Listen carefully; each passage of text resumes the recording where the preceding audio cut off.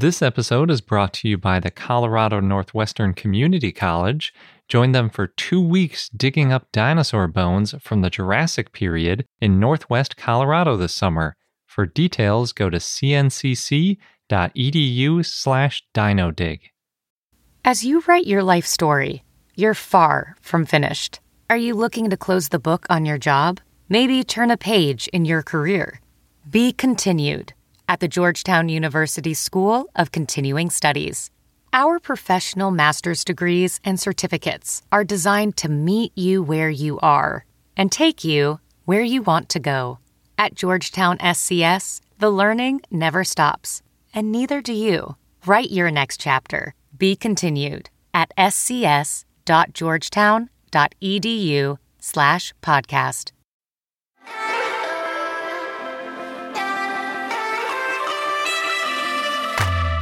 Hello and welcome to I Know Dino. I'm Garrett. And I'm Sabrina. And today, in our 362nd episode, we have a bunch of news, including a follow-up on the Sierraceratops that you mentioned the other day. Mm-hmm. We also, just a quick note, SVP has started this week, but since it just started and we're diving in right now, we won't be getting to any of the SVP goodness until next week's episode. Yeah, right now we're just sleep deprived and overwhelmed, but soon there will be news to report. And there's a lot of good stuff. There is. We also have Dinosaur of the Day, Amurasaurus, and a fun fact, which is going to dive into all of the different potential Triceratops synonyms and some of the other chasmosaurines. That there's a lot of diversity, so I figured it was worth sort of going through the different dinosaurs, when they lived and where they lived.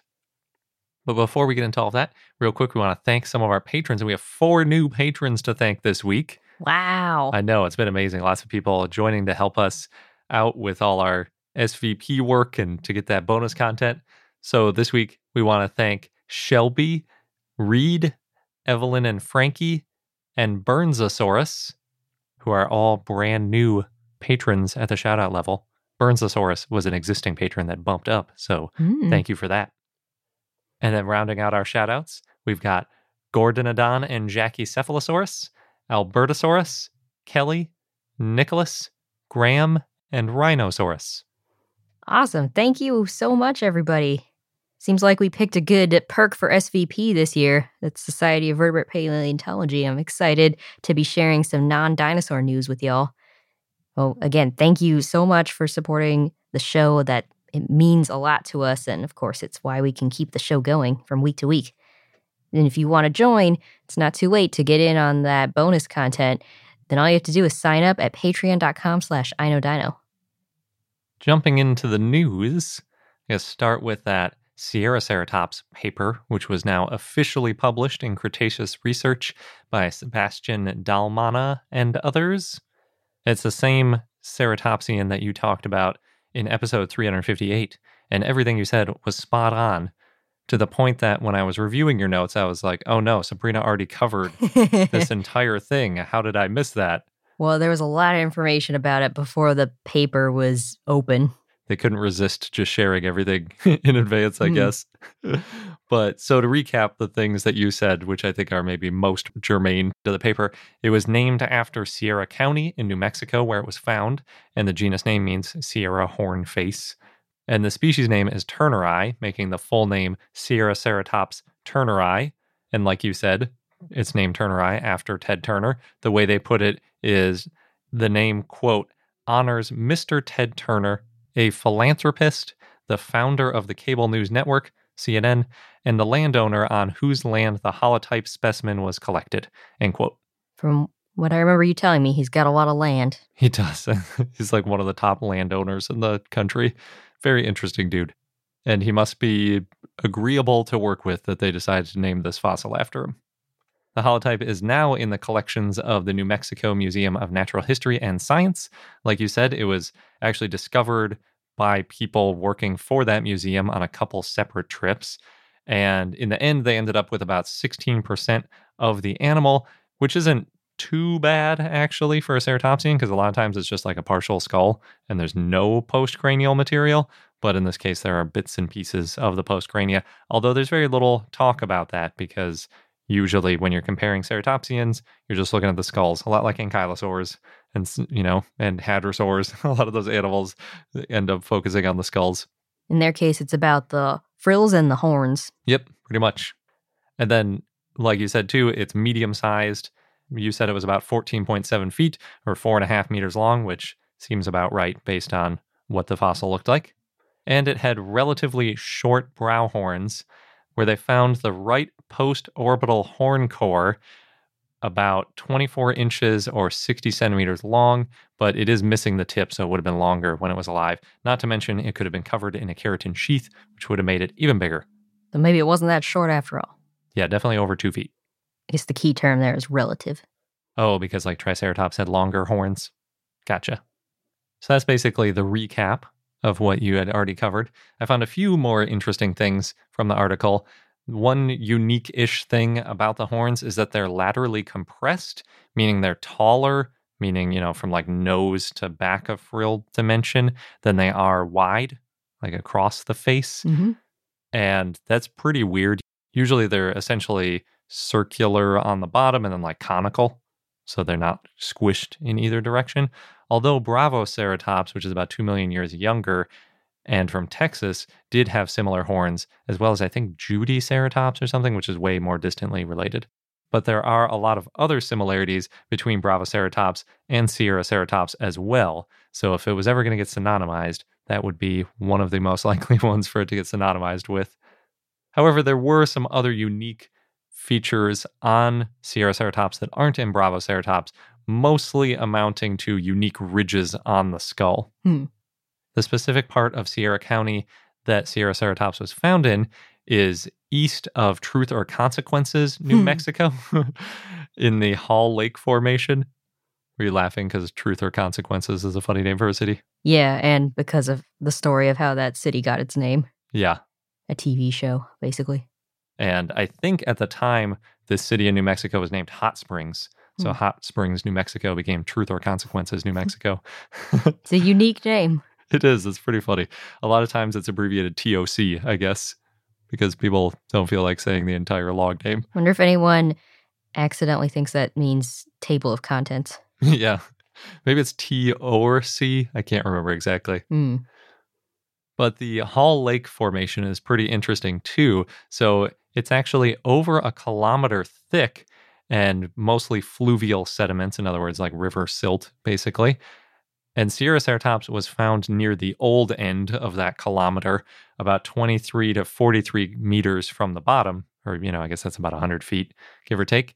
And about 10 meters from the bottom has been previously uranium lead dated. So we have we're like 15 to 25, 35 meters away from that dating. We assume that it's within about 1 million years. So the date at that 10-meter point from the bottom of the formation is about 72.5 to 73.9 million years ago, making Sierraceratops a little bit younger because it's higher in the formation. And basically the estimate would be around 72 to 73 million years old. So it's maybe on the slightly older side for a Chasmosaurian ceratopsian, because they didn't evolve until about 77 million years ago.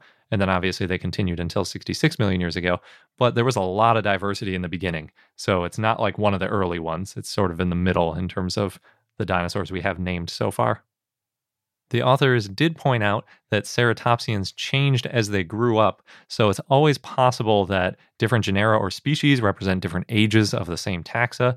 So Sierraceratops is no exception, and it's possible that it just represents another existing dinosaur, and it'll get synonymized in the future. Need more fossils to know for sure. Yep. Yeah, it's always hard when you just have, most of these are just named from one individual, and then you're just comparing individuals. You're not really comparing different taxa. So I mentioned that they found the bones and a couple of times. I think you knew about one of them. So most of the bones were found on the surface in 1997 when someone was out there and they were basically mapping the area east of a lake. They did dig down and find a couple more fossils. and that got published in 1998 as Torosaurus. So speaking of things it could be lumped with, obviously it has a lot in common with Torosaurus. But then more bones were excavated by the same New Mexico Museum of Natural History and Science in 2014 through 2016. And then they've combined those pieces into this current paper. So it sort of got updated and there's more material, and that sort of reaffirmed that there were enough differences to give a new genus name and not just put it inside an existing genus like Torosaurus. Nice. Which Torosaurus is also still debated, so. Could be Triceratops, you mean? Yeah. Yeah. Also in the Hall Lake Formation, a little bit higher up, so in other words, a little more recent in time, is a Titanosaur humerus. And of course, that is referred to Alamosaurus, like basically all North American titanosaur fossils are. Elsewhere in the formation, there are ankylosaurids, hadrosaurids, and more ceratopsids. Because they were everywhere. They really were, and very diverse. So really, this is just another formation in New Mexico, which is quite abundant in terms of dinosaur fauna. And I think New Mexico should definitely be on the list of best states for dinosaur paleontology, if it isn't already. I mean, Coelophysis, if you're a fan of Triassic stuff, New Mexico is already way up on the list. But even if you're not, if you like Cretaceous stuff, there's a lot of stuff there for you. They even have hot air balloons once a year. Well, there are other parts of the year too, probably. Yeah, and then they've even got sauropods, like you said, that Titanosaur humerus. And speaking of sauropods, got even more sauropod news. You ready for this? I am. Oh, good. There's a paper called The Earliest Evidence of Herd Living and Age Segregation Amongst Dinosaurs, published in Scientific Reports by Diego Pohl and others. And it's about the sauropodomorph Musaurus living in herds. So this team, they excavated more than 100 eggs and 80 skeletons ranging in embryos to adults in 6 different growth stages. And they've been excavating since about 2013 in southern Patagonia in the Laguna Colorada Formation. Wow, that's a lot. 80 skeletons and 100 eggs? I know. That is crazy. That's like a lager strata. You can learn so much from, it's kind of the opposite of Ceratops. Yeah. It's the opposite of a lot of dinosaurs. There are very few dinosaurs that we have even more than a dozen of. Yeah. So these eggs, they were found in clutches of 8 to 30. They were arranged in 2 or 3 layers. The nests were spaced in a way that it showed that it was a common breeding ground. And they used X-ray imaging and confirmed that the embryos inside were Musaurus. Oh, cool. So some of those 80 skeletons might have been within the eggs. No, I think those were in addition. Oh, man. Now, at least 11 articulated juveniles were found together. So they probably died and were buried quickly at the same time, possibly from a flash flood or wind-blown dust. What? The paper said, yeah. Wind-blown dust. It makes it sound maybe more like an earth flow or like a mudslide sort of thing, but with dust. Maybe. It just says wind-blown dust. Dust storm, I guess. Like a sand dune forming over the top of them. They didn't get into specifics, but maybe. Is that the age segregation since it was just juveniles found together? Yeah, you've got the nesting ground and the eggs in one spot, then you've got these juveniles in another spot, and then you've got some other specimens together. So really quick, back to the juveniles. They did some histology and they found that they had a fast growth rate. These individuals, they were all about the same size, so it's possible they came from the same brood and died together before they were 1 year old. Like a wolf pack. Yeah. Except without the parents, I guess. The parents are around because they found some adults. Oh, I was thinking the wolf pack includes the parents. Oh, but this I one see. doesn't include the parents. Yeah. Well, they did find 9 specimens between 1 year old and an adult together. Oh, okay. So maybe it is more like a wolf pack then. And they found the larger subadult had more than 10 lags. Most of the adults they found, though, were alone or in pairs in the area. Interesting. So the juveniles were off on their own group, but... And then the adults were kind of off alone or together in small groups. Smaller groups, I guess. Yeah. So they're talking about this age segregation that may show social structure in the herd. It's more based on the size, which corresponds to the age. So maybe Musaurus lived in a community. You know, they've got the common nesting ground, like I said, the juveniles together, and then the adults foraging for food for the herd, which is why they're kind of off by themselves. And what the author said is that it's possible that this social behavior helped sauropodomorphs succeed evolutionarily. They survived the Triassic extinction and then thrived in the early Jurassic. There's other early dinosaurs that are also thought to live in herds like Massospondylus and Lufungosaurus. So those early sauropodomorphs had their strength in numbers going. And in their roles in the herd. I thought that was interesting. You mentioned that maybe the adults were collecting food or foraging for food. As an herbivore, that seems weird. An herbivore without hands. I saw Littlefoot's mom do it. Like one mouthful at a time. Yeah. That'd be a very tedious way to forage for food. True. I guess they could keep it in a crop, maybe. Compact it down and spit it back up for the babies. Maybe. Or just find the food and then direct the little ones where to go. Right. They have scoped out that it's safe. Now, it's possible that based on different sauropodomorphs having social behavior, that this social behavior may have begun in the Triassic. Musaurus is in the early Jurassic, which is another thing this paper said. We used to think that Musaurus was from the Triassic, but based on new dating of the sediments in this paper, they found deposits from ash from a volcanic eruption, and they were able to identify and calculate the mineral grains in the ash samples, and they said this dinosaur lived in the early Jurassic, not the Triassic. Interesting. Although, like you said, it could have also spanned. I mean, you were, I think, talking about sauropodomorphs in general, spanning that boundary, but there had to be one genus that actually spanned it. You know, some animal had to be the one that was alive on both ends. But I think all Musaurus fossils have been found from roughly the same area. Oh, gotcha. So we think they were all from the early Jurassic now. Yeah. Yeah, that's interesting. Because I always think of that as, again, one of those latest Triassic kind of dinosaurs. Now, this means that there's evidence that dinosaurs were in herds much earlier than thought. Actually, 193 million years ago, which is 40 million years earlier than previously thought. Oh, wow. Yeah. Oh, so this is 193 million years ago. Yeah, that's like 7 million years after that Triassic-Jurassic boundary. So that's a pretty long time for a genus to be around. So I think you're right that this one wasn't in the Triassic, most likely. But it might mean that herd behavior started in the Triassic. Oh, yeah. Yeah. If that was their differentiator that made them so successful. And then just for our listeners, if you want to catch up, we do talk more about Musaurus as the dinosaur of the day in episode 220. And in episode 310, we talk about how Musaurus starts off as quadrupedal and switches to bipedal when it gets bigger. Oh, yeah. I think that was the last SVP. That was about 50 episodes ago, so should be. Now we can add to it herd behavior and lived in the early Jurassic. Yeah. This episode's brought to you by the Colorado Northwestern Community College, where you can become a part of the scientific process. As a participant, you can go on a real-life dinosaur dig, and you'll be helping to advance science and our understanding of the ancient world.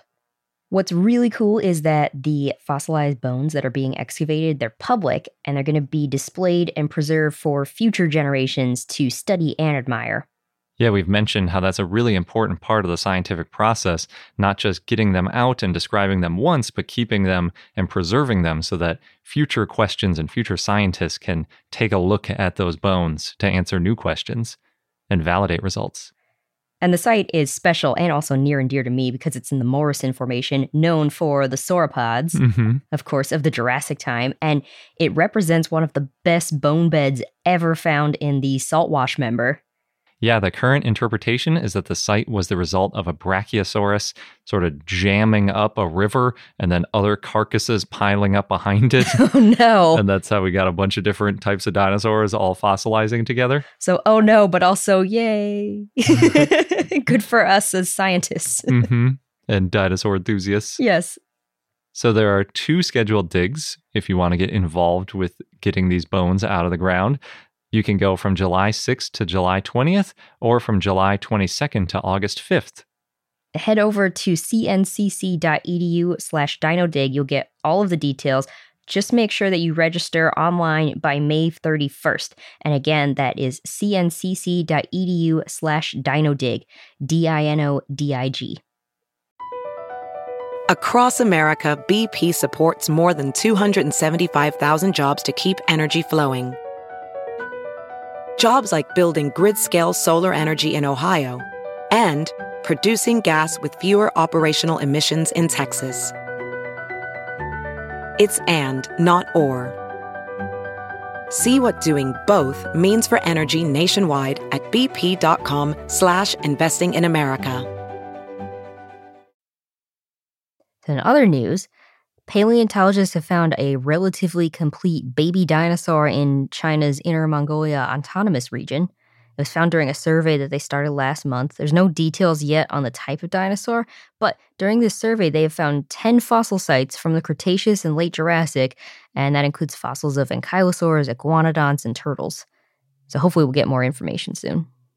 Interesting. I was expecting there to be at least one ceratopsian in the mix because there's so many ceratopsians from around, like the little ceratopsians. Right. And yeah, I wouldn't be surprised if that was what the new one was. Although if it's from the Cretaceous and late Jurassic, that's probably the early Cretaceous, I would guess. That might be too early. But they have ankylosaurs and iguanodonts. Those are a little later. Guess we got to wait and see. Dinosaurs are often surprising. Going back to ceratopsian news, recently Big John, the Triceratops, went up for auction in Paris. It sold for $7.74 million US, Oof. 6.65 million euros. It was estimated to sell for 1.2 to 1.5 million euros, so it went for much more. Way more, yeah. A private anonymous US collector bought Big John, and Big John was found in South Dakota. It was named for the owner of the land where the fossils were found. The skull was found in 2014. And then 60% of the skeleton was found by 2015. They have more than 200 pieces. Big John was prepared in Italy. There's a lesion on the skull, possibly from another Triceratops that struck it. And now, being a dinosaur that went for auction, of course, there's a lot of controversy around the sale. Discussions about who should buy fossils, whether museums should put private fossils on display, things like that. Some paleontologists pointed out that fossils are getting more expensive and museums don't always have the funding to buy them. Yeah.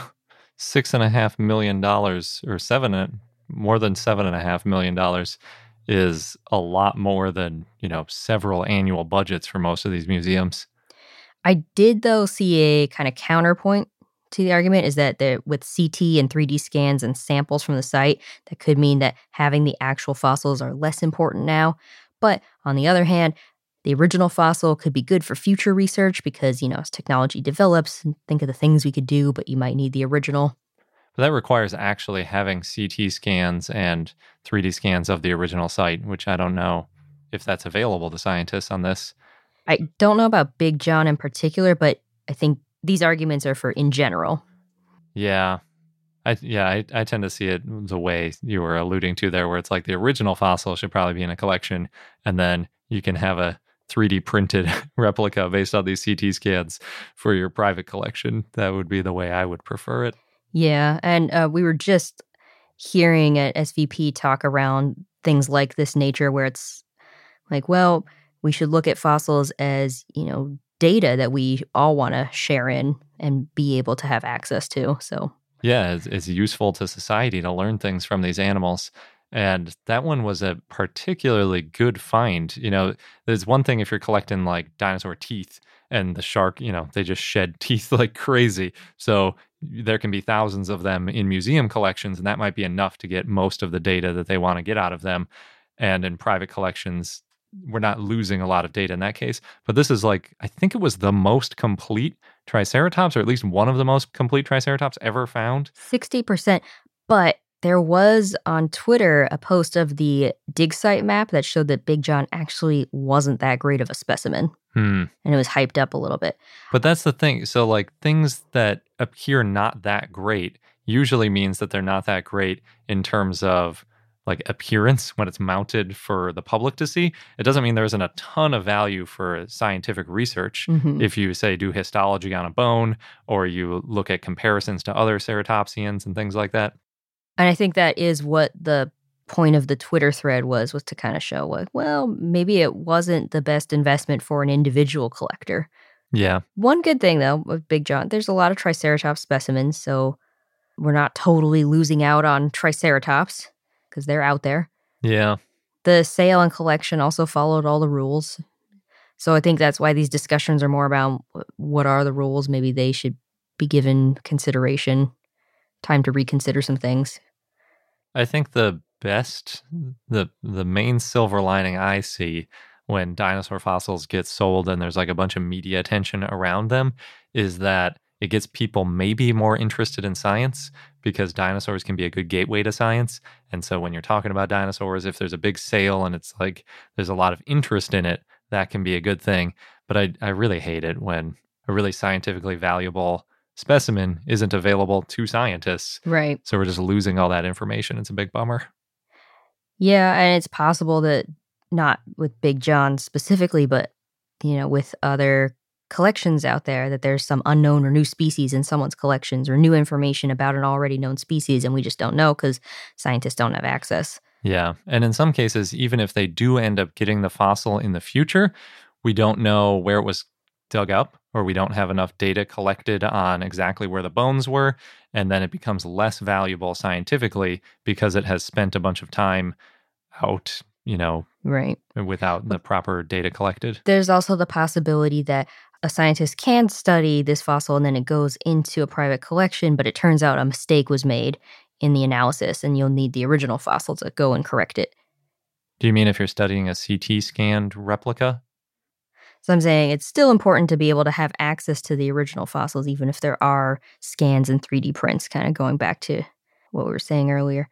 Yeah, well, you can't really study. I mean, a 3D scan or whatever is useful if you're just worried about the shape of the outside of the fossil. But if you're trying to study the chemistry, if you're trying to look at anything like histologically inside the bone or anything of that nature, a scan is completely useless. So there's some scientists that think that private owners should leave their collections to museums after they pass on. But no one can really agree on at the moment, what's the right thing to do. But there are a lot of discussions. They always happen whenever there's a big sale, which seem to be happening frequently again. Yeah, a lot. I think some of the museums and researchers are a little nervous about because, they need these specimens in order to do their research. And if they're all getting bought up by private collectors, it makes their job a lot harder. Yeah. So I imagine that we'll have more discussions over time. And then, maybe we'll see some things change in the future. Who knows? Now we've got a bunch of museum news. So the Natural History Museum Vienna, you can see a newly restored Plateosaurus. The skeleton was found in Switzerland and given to the museum on permanent loan. It took 15,000 hours to prepare, and it's 61% complete. The rest has been 3D printed. There's 310 bones in total. And what does a permanent loan mean? I think it means they gave it to them. But it's still called a loan? That's really weird. But they technically own it. Yeah, I don't know the details. This Plateosaurus, it might have gotten stuck in the mud because the lower parts of the body are better preserved than the upper parts. And its head may have been taken by small predators. Oh, so it's missing the skull. Well, they 3D printed one. Gotcha. So of the 310 bones, none of them are in the head, it sounds like. They found one broken tooth that was 17 millimeters long. Okay, that's something. Yeah. This specimen was about 20 years old when it died, weighed 1.5 tons, and it was about 19 feet or 5.8 meters long. It's 210 million years old, and it's part of the exhibit Cinosaurs, which is open from now until April 18th. And that's about dinosaurs in film, and they have skeletons and life-size models. They mention Gertie, Land Before Time, King Kong, Jurassic Park, Journey of the Beginning of Time, and the Flintstones. Interesting. Yeah. Gertie is probably my favorite out of those. I love Gertie. It's a toss-up between Gertie and Land Before Time for me. My favorite part of the Gertie, the original, what is that, 1910 or something animation? I think 1914. Okay. Is when Gertie eats an entire tree. Was it roots first? Is that how it did it? No, roots last, I thought. Oh, I can't remember. But it like swallows the entire tree trunk like it's swallowing a sword, basically. Just wonderful. Gertie's great. Yeah. Look up Gertie if you haven't seen it. It's public domain. The copyright has run out on it, so you can just go to Wikipedia and type in Gertie and you'll see it. I'll post it in our Discord too. Just in case anybody hasn't seen the beauty that is Gertie. So after the Cinosaurs exhibit goes away, the Plateosaurus will still be permanently on display in the Dinosaur Hall in Vienna. Nice. Part of that permanent loan. That's one museum. When we were in Vienna, we were there on like a Monday. So the museum was closed and we missed it. was a big bummer. And we were only in Vienna for a day. Yeah. We got to go back, I guess. Mm-hmm. In Utah, in the U.S., the Moab Museum has a new Apatosaurus femur on display.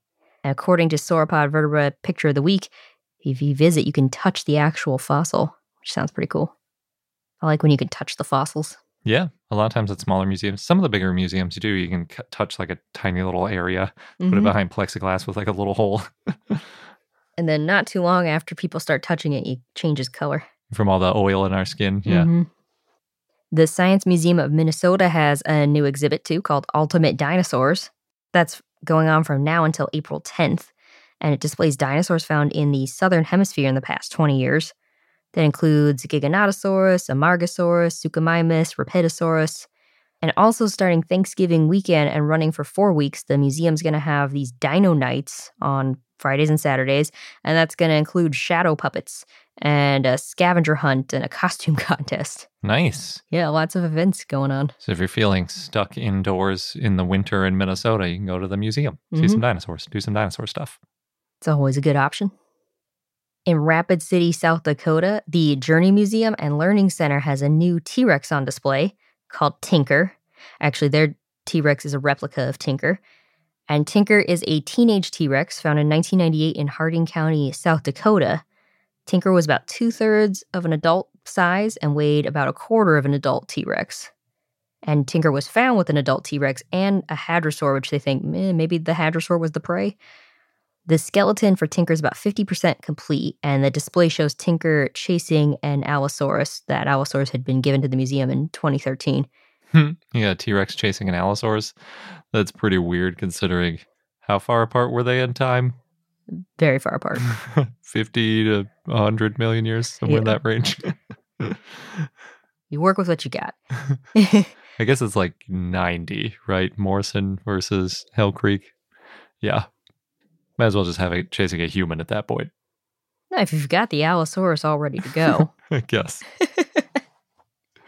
You can also see a replica of Tinker at the Discovery Center of Idaho. So a couple places you can see this T-Rex. All right, we got 2 more non-museum dinosaur news items. So the first one, in Cedar Creek, Texas in the U.S., there were 3 statues, a Dilong, Minmi, and Dimetrodon, stolen from Dinosaur Park.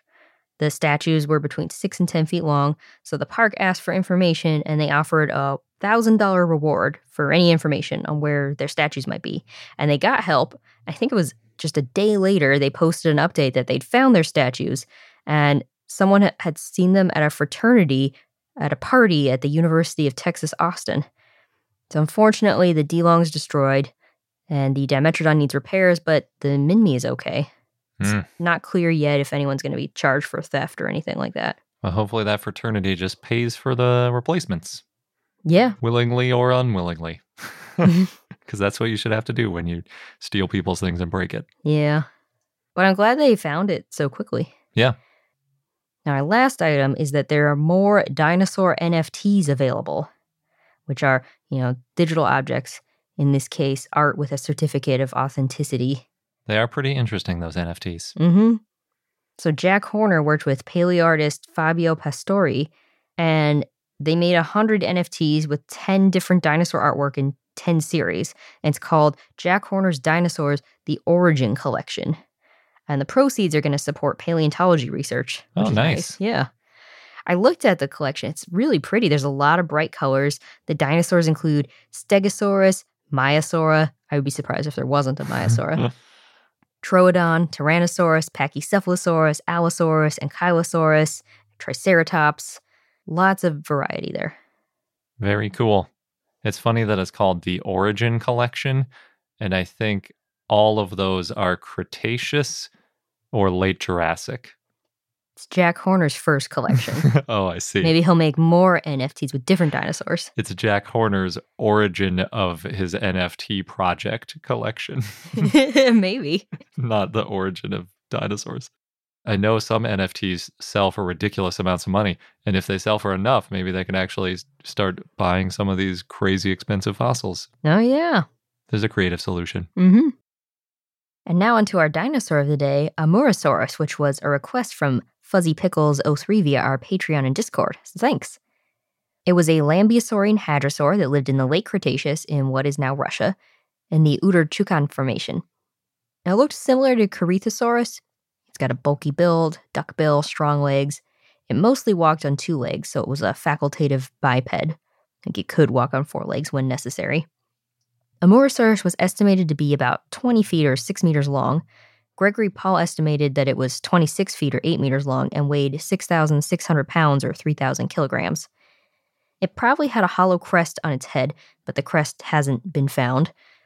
It was herbivorous and had a dental battery. Its maxillary teeth were, according to the paper, quote, narrow, diamond-shaped, perfectly straight, and symmetrical. It also had a massive coracoid, which is part of the shoulder, a robust ulna, part of the forearm, a gracile radius, which is the other part of the forearm, and a robust femur. So mostly robust, except for that radius, which is inexplicably gracile. Yeah. I guess that could be partly why we think it was bipedal a lot of the time, if its arm wasn't super bulky for supporting weight. It also had elongated pencil-shaped metacarpals, which in the hands, and robust metatarsals in the feet. The type and only species is Amorosaurus ryabaninae. It was described in 1991 by Yuri Bolotsky and Sergei Kurzanov. The genus name means Amur lizard, and it comes from the Amur River near where Amorosaurus was found. It's called the Heilongjiang or Black Dragon River in Mandarin, and this river is the border of Russia and China. Oh, I never knew that. That's a fun fact in and of itself. Yeah, bonus facts here. And the species name is in honor of paleontologist Anatoly Ryabanin. We've talked about him. He was super important. Mm-hmm. Now, all the fossils of Amorosaurus were found in one bone bed that was discovered in 1984. A brief history of the area. In 1902, Colonel Monakin collected the first dinosaur bones. These are isolated bones from Cossack fishermen near the Amur River on the Chinese side of the river. In the summers of 1916 and 1917, the Geological Committee of Russia excavated the area, and in 1925 and 1930, Ryabanin said that the hadrosaur bones were abundant in the area, and he named 2, Trachodon amurense and Saurolophus christofovici, which are now both considered to be nomina dubia because they're too fragmentary and they don't have really any unique features. In 1957, Rozhdestvensky first mentioned dinosaur fossils from the Russian part of the Amur region. In 1984, Yuri Bolotsky and the Amur Complex Integrated Research Institute of the Far Eastern branch of the Russian Academy of Sciences found a large bone bed in the area, which brings us to Amorosaurus. As of 1991, only 200 square meters had been excavated, but they found several hundred bones, mostly from Lambeosaurines, and 90% of those belonged to Amorosaurus. They were mostly juveniles. Awesome. I would say 200 square meters is a lot of area. Yeah, but I got the feeling that this was a large area. Like there's even more to be found if they keep going? Mm-hmm. Wow, that sounds awesome. So the rest of the bones found so far are hadrosaurines like Kerberosaurus. They also found turtle fragments and theropod teeth and many tooth marks on the bones from predators or scavengers. Oh, wow. So in 1991, Bolotsky and Kurzanov described some of the Lambeosaurine fossils as Amorosaurus ryabaninae. And they said more than 90% of the bones found are from Lambeosaurines, but, quote, these skeletons are complete, disarticulated, and mixed, end quote. Complete, disarticulated, and mixed. I assume those are different individuals, like some of them are complete, some of them are disarticulated. Oh, but then mixed. No, these are, I think they meant the group, because so it's based on the skeletons being mixed up and the way that the long bones were oriented. The bones were probably deposited in a river or floodplain kind of environment. But because the bones are so well preserved, including fragile skull pieces, they probably weren't transported over a long distance. Interesting. Okay. So there's like a complete skeleton, but it's jumbled up with a bunch of other complete skeletons. Yeah. Interesting. And the random way that the bones were oriented may mean that they were suddenly stopped in being transported before fossilizing. That does make it really tricky to do any sorts of comparisons between individuals when they're all mixed up like that. Yeah. Like, I guess it gives you a really good sample for the species and the genus in this case, because it's like, okay, well, it's not just one individual. We can compare like these 10 femur or femora and say, okay, on average, this is the femora, and you could pick the best one for your holotype or something like that. But you can't get a lot of details about any of the individuals, it seems like. Yeah, they kind of got an idea of the sizes roughly of individuals, but... Oh, true, yeah. Because if they're all different sizes, then you might be able to match it decently well. Yeah. You're right, though. It gets tricky because only the holotype skull pieces and some vertebrae are known for sure to be from the same individual. Okay. So that's how it became the holotype. Yeah, like they picked the skull that looks like it's kind of articulated with a few vertebrae, and they're like, okay, yeah, that's the biggest, best chunk we can know is from one individual, so that'll be our holotype. So that holotype is the left maxilla, the upper jawbone, and dentary, the lower jawbone. And the holotype skull has sutures. Okay, so probably an adult, or at least more likely. Maybe. But again, so many bones were found in the bone beds that they could construct most of the skull and skeleton, which is why we have a pretty good idea of what a Morosaurus looked like.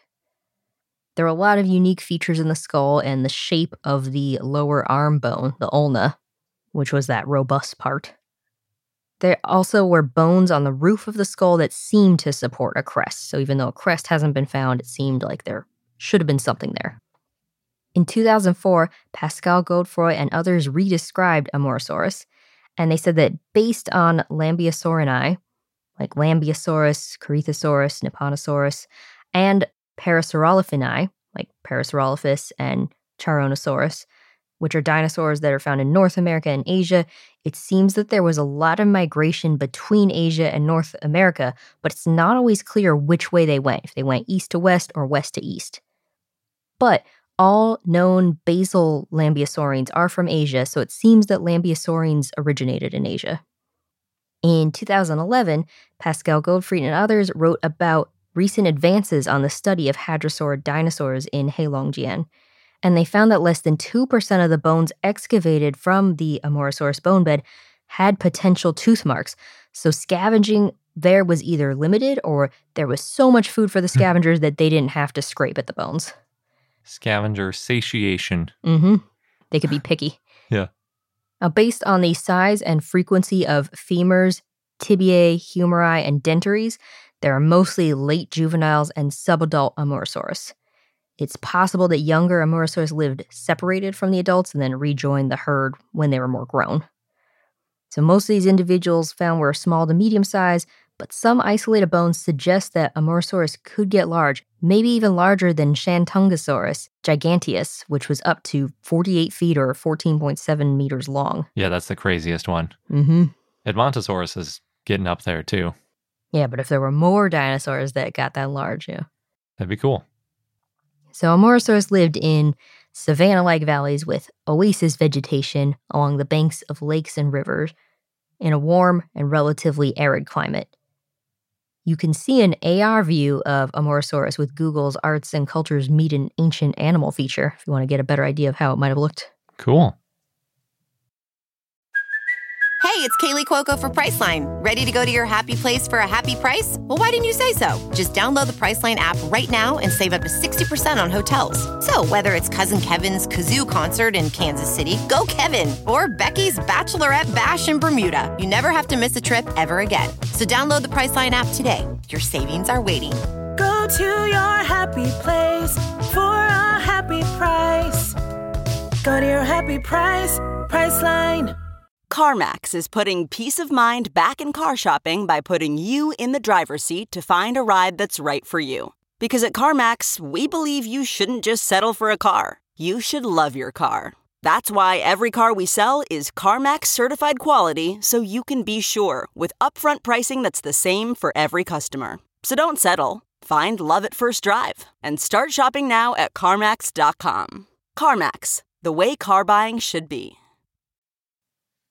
And for our fun fact, I'm going to talk about some of the closest relatives of Triceratops, which essentially means chasmosaurines from the late Campanian and Maastrichtian in Laramidia, which sounds very specific, but there are a lot of individuals in that group. And that's only the last 10 million years, actually more like 9 million years of the Cretaceous. Ceratopsians really thrived. They did, especially in that time period. So Laramidia, as a quick reminder, is western North America. It includes a strip of land from Alaska down through western Mexico, although it doesn't go all the way to the western coast of present North America because a lot of that was underwater, like most of California and Baja California. So earlier we talked about the new ceratopsian from New Mexico, Sierraceratops, which was a late Cretaceous ceratopsid. And then last week, you mentioned Pops the Triceratops in Colorado and how it might be a new species. And that was partly because it's about 1 or 2 million years older than, I think, the oldest known Triceratops. And that could also make Pops an Eotriceratops, by the way, because Eotriceratops is basically just like pretty much a Triceratops, but older. There's like a couple maybe minor details. That seems to be the thinking. It's either Eotriceratops or something new. Yeah. And Sierraceratops also is not the first Triceratops-like ceratopsian from New Mexico either. Just to name one, Ojoceratops was named back in 2010, and Ojoceratops is considered to be very similar to Triceratops, but with sort of a flatter top to its frill. Sometimes it's described as squared off. Some people also consider Ojoceratops to be a synonym of Triceratops. And just to set the stage a little bit, because most of us know the Hell Creek was a lot warmer and wetter than it is now, being near, because the eastern end of Laramidia and the western side, for that matter, were ocean, sort of a long strip of land. So New Mexico was pretty close to the western interior seaway, just like Montana was. So it was a lot wetter than current New Mexico, and it was also maybe not warmer, but definitely way more humid.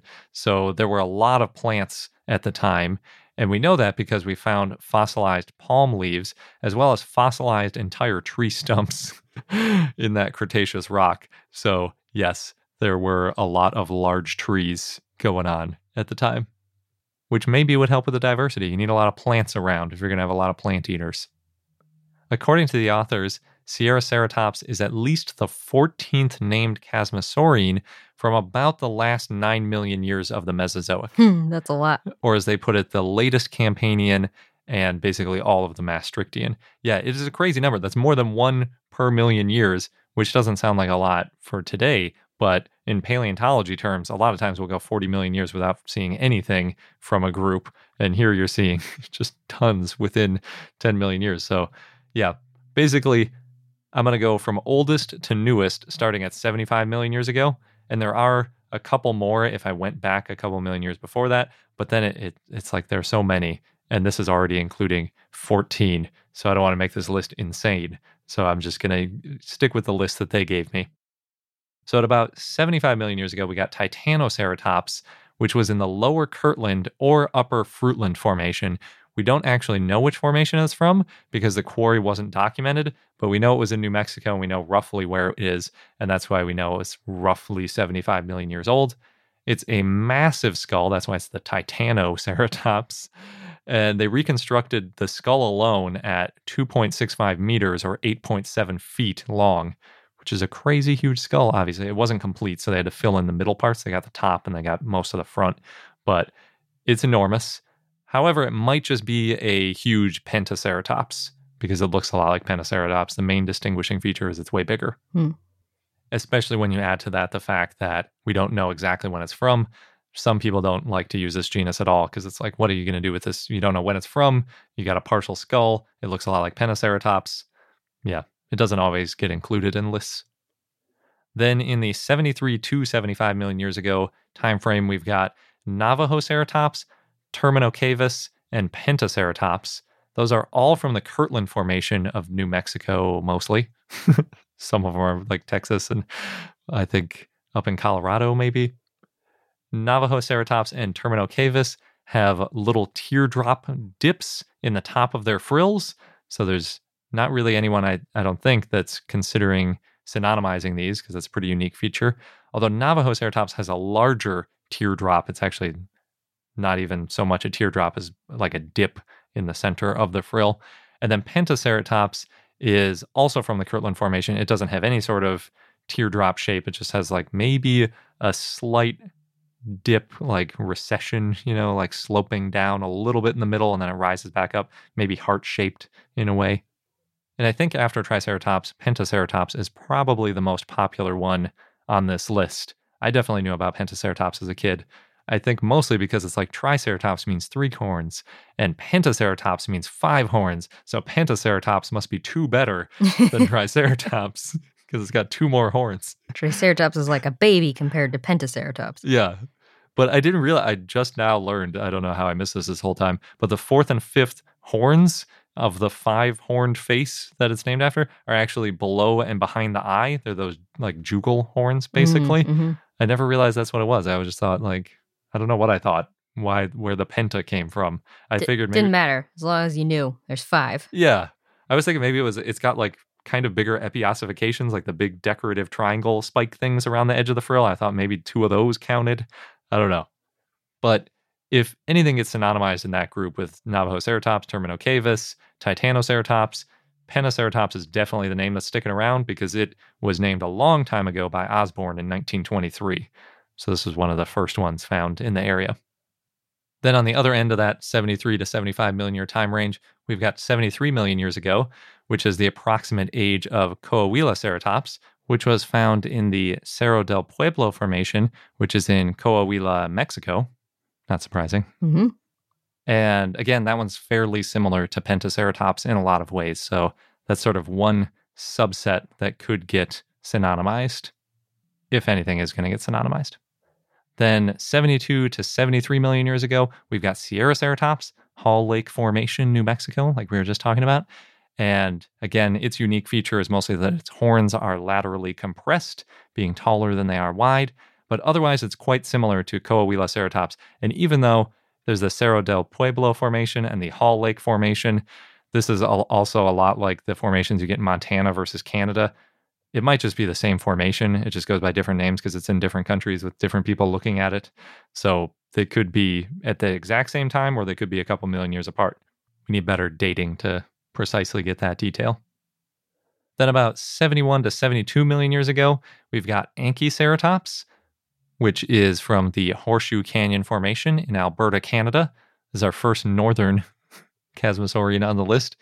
It's known for its ornamented frill with a couple epiossifications sticking sort of more forward from the top center of the frill, so that place where Terminocavus and Navajoceratops have that dip, like that little teardrop in the middle of the top of the frill. This one has just 2 epiossifications sort of sticking straight forward and to the side, almost like if you sealed that little teardrop shape, but you put epiossifications on the inside of it before you sealed it, so that they're like sticking out from where there used to be a gap. That's what it looks like to me, at least.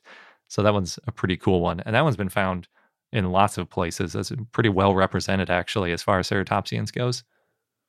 Then a million years younger than that, we've got Arhinoceratops at 70 to 71 million years ago. Also Horseshoe Canyon Formation, Alberta, Canada. And in your Dinosaur of the Day in episode 355, you mentioned it sometimes gets lumped with Torosaurus, which I found really interesting since Torosaurus is quite a bit younger than it. But it's also the one that lost Dino Idol to an ankylosaur. These are the most important details I know about it. It's important. Yeah. Then 70 million years ago, we've got Bravoceratops, which is from the, I think, Javelina Formation in Texas. Maybe they pronounce it Javelina. I don't know. But it had been called a nomen dubium in 2020 by the Fowlers.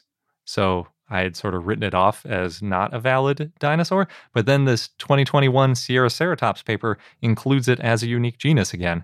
And they specifically called out the ridges on the skull, which the Fowlers had previously said were like reconstructed upside down, and they're actually not unique. So I guess there's a disagreement there. We'll have to see where this shakes out, whether or not Bravoceratops sticks around, or if it gets synonymized or nomen dubiumed. Just like Sierraceratops, Bravoceratops also has horns that are laterally compressed, meaning taller than they are wide. So there is a lot of similarity there. And again, like I said, with Sierraceratops, if it ever gets combined with another dinosaur, it's probably going to be Bravoceratops. And if Bravoceratops is a nomen dubium, I guess that I don't even know what that would do. Maybe Sierraceratops could get referred to Bravoceratops, and that would prevent Bravoceratops from becoming a nomen dubium. Sounds complicated. Yeah. Or Bravoceratops would just become a nomen dubium, and Sierraceratops would stick around. Although it doesn't really matter, because all of these dinosaurs and all of these fossils give us a bunch of information and help us to understand dinosaurs and the ecosystems better, whether or not they get their own genus name.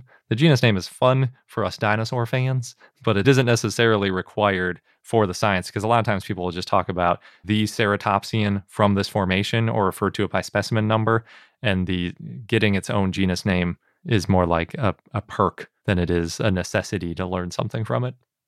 Up next, we got 69 million years ago, Eotriceratops from the Horseshoe Canyon Formation, also Alberta, Canada.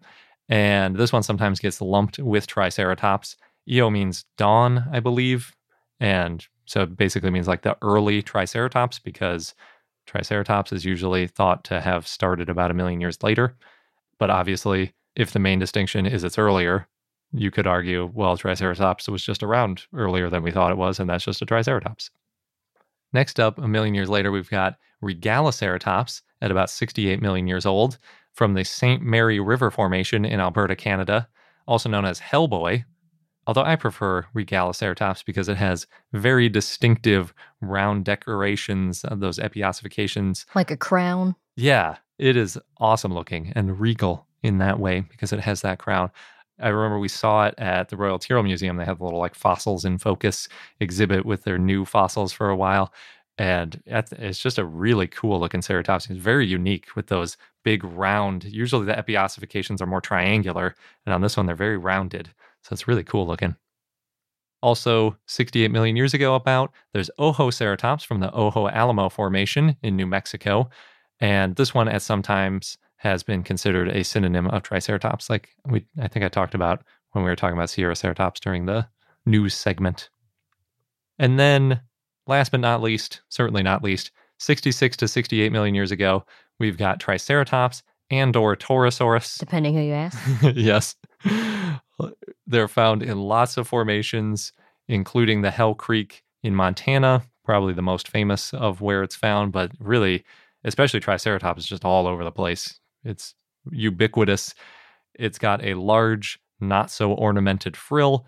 The main distinction from Torosaurus, if you think they are separate, is that Torosaurus has holes in its frill, thus the Toro part of the name, which means perforated. So it's like the perforated frill, perforated lizard, if you want to literally translate it. But the jury's still pretty much out on whether or not they get lumped or split at this point. I think most people still refer to them as separate genera like this paper did, but there's a not tiny minority that likes to combine them into Triceratops. The only one I was a little bit surprised not to see on the list is Netoceratops. Oh, yeah. Part of the Torosaurus Triceratops debate. Yeah, exactly. It's only known from a single skull, and it is pretty Triceratops-like. It's from the Lance Formation in Wyoming, but I'm 99% sure that there are also Triceratops from the Lance Formation in Wyoming, which is probably why a lot of times it gets lumped with Triceratops. It's also about 67 million years old, which is firmly in the middle of when Triceratops was around. And yeah, so it overlaps a lot in time and place with Triceratops. It looks a lot like Triceratops, so must be a duck. Looks like a duck, sounds like a duck. Yep. There are some really cool ones. If you stretch back another 2 million years, if you do just the last 11 million years, you basically get all the Chasmosaurines, because they're a pretty late forming group in the dinosaur family tree, including Chasmosaurus, Vagaceratops, Cosmoceratops, Utaceratops, and my personal favorite, Spiclipius. Favorite to say. Yes. All of the Chasmosaurines in general are pretty cool looking. I'm a big fan. But those ones I just listed seem to be less controversial. They have some pretty unique ornamentation, and the authors didn't include them probably because they were just a little bit too far away in time and or place from Sierraceratops. So there's a crazy amount of ceratopsid diversity in a relatively brief period of time, and just within Laramidia, which is really strange because Laramidia wasn't that big, and there weren't any huge barriers to their movement, so it seems like they should have been mixing more and maybe not having so many different species all over the place. But for some reason, there seems to be a pretty high degree of quote-unquote endemism, as they call it, but you can just think of it as like local species restricted to specific areas. So something interesting was going on with ceratopsians in the late Cretaceous. Something that was helping them. Or hurting them. Oh. We don't really know what it was. Thinking in terms of being able to diversify. But, I mean, as a species, you'd like to spread out as much as possible. I see. Need more fossils. It's a nice go-to answer. And that wraps up this episode of I Know Dino. Thank you so much for listening. We will be making our bonus content for the Society of Vertebrate Paleontology for this year very soon, so it's not too late if you want to join our Patreon and get access to that bonus content. That's at patreon.com/iknowdino. Thanks again, and until next time.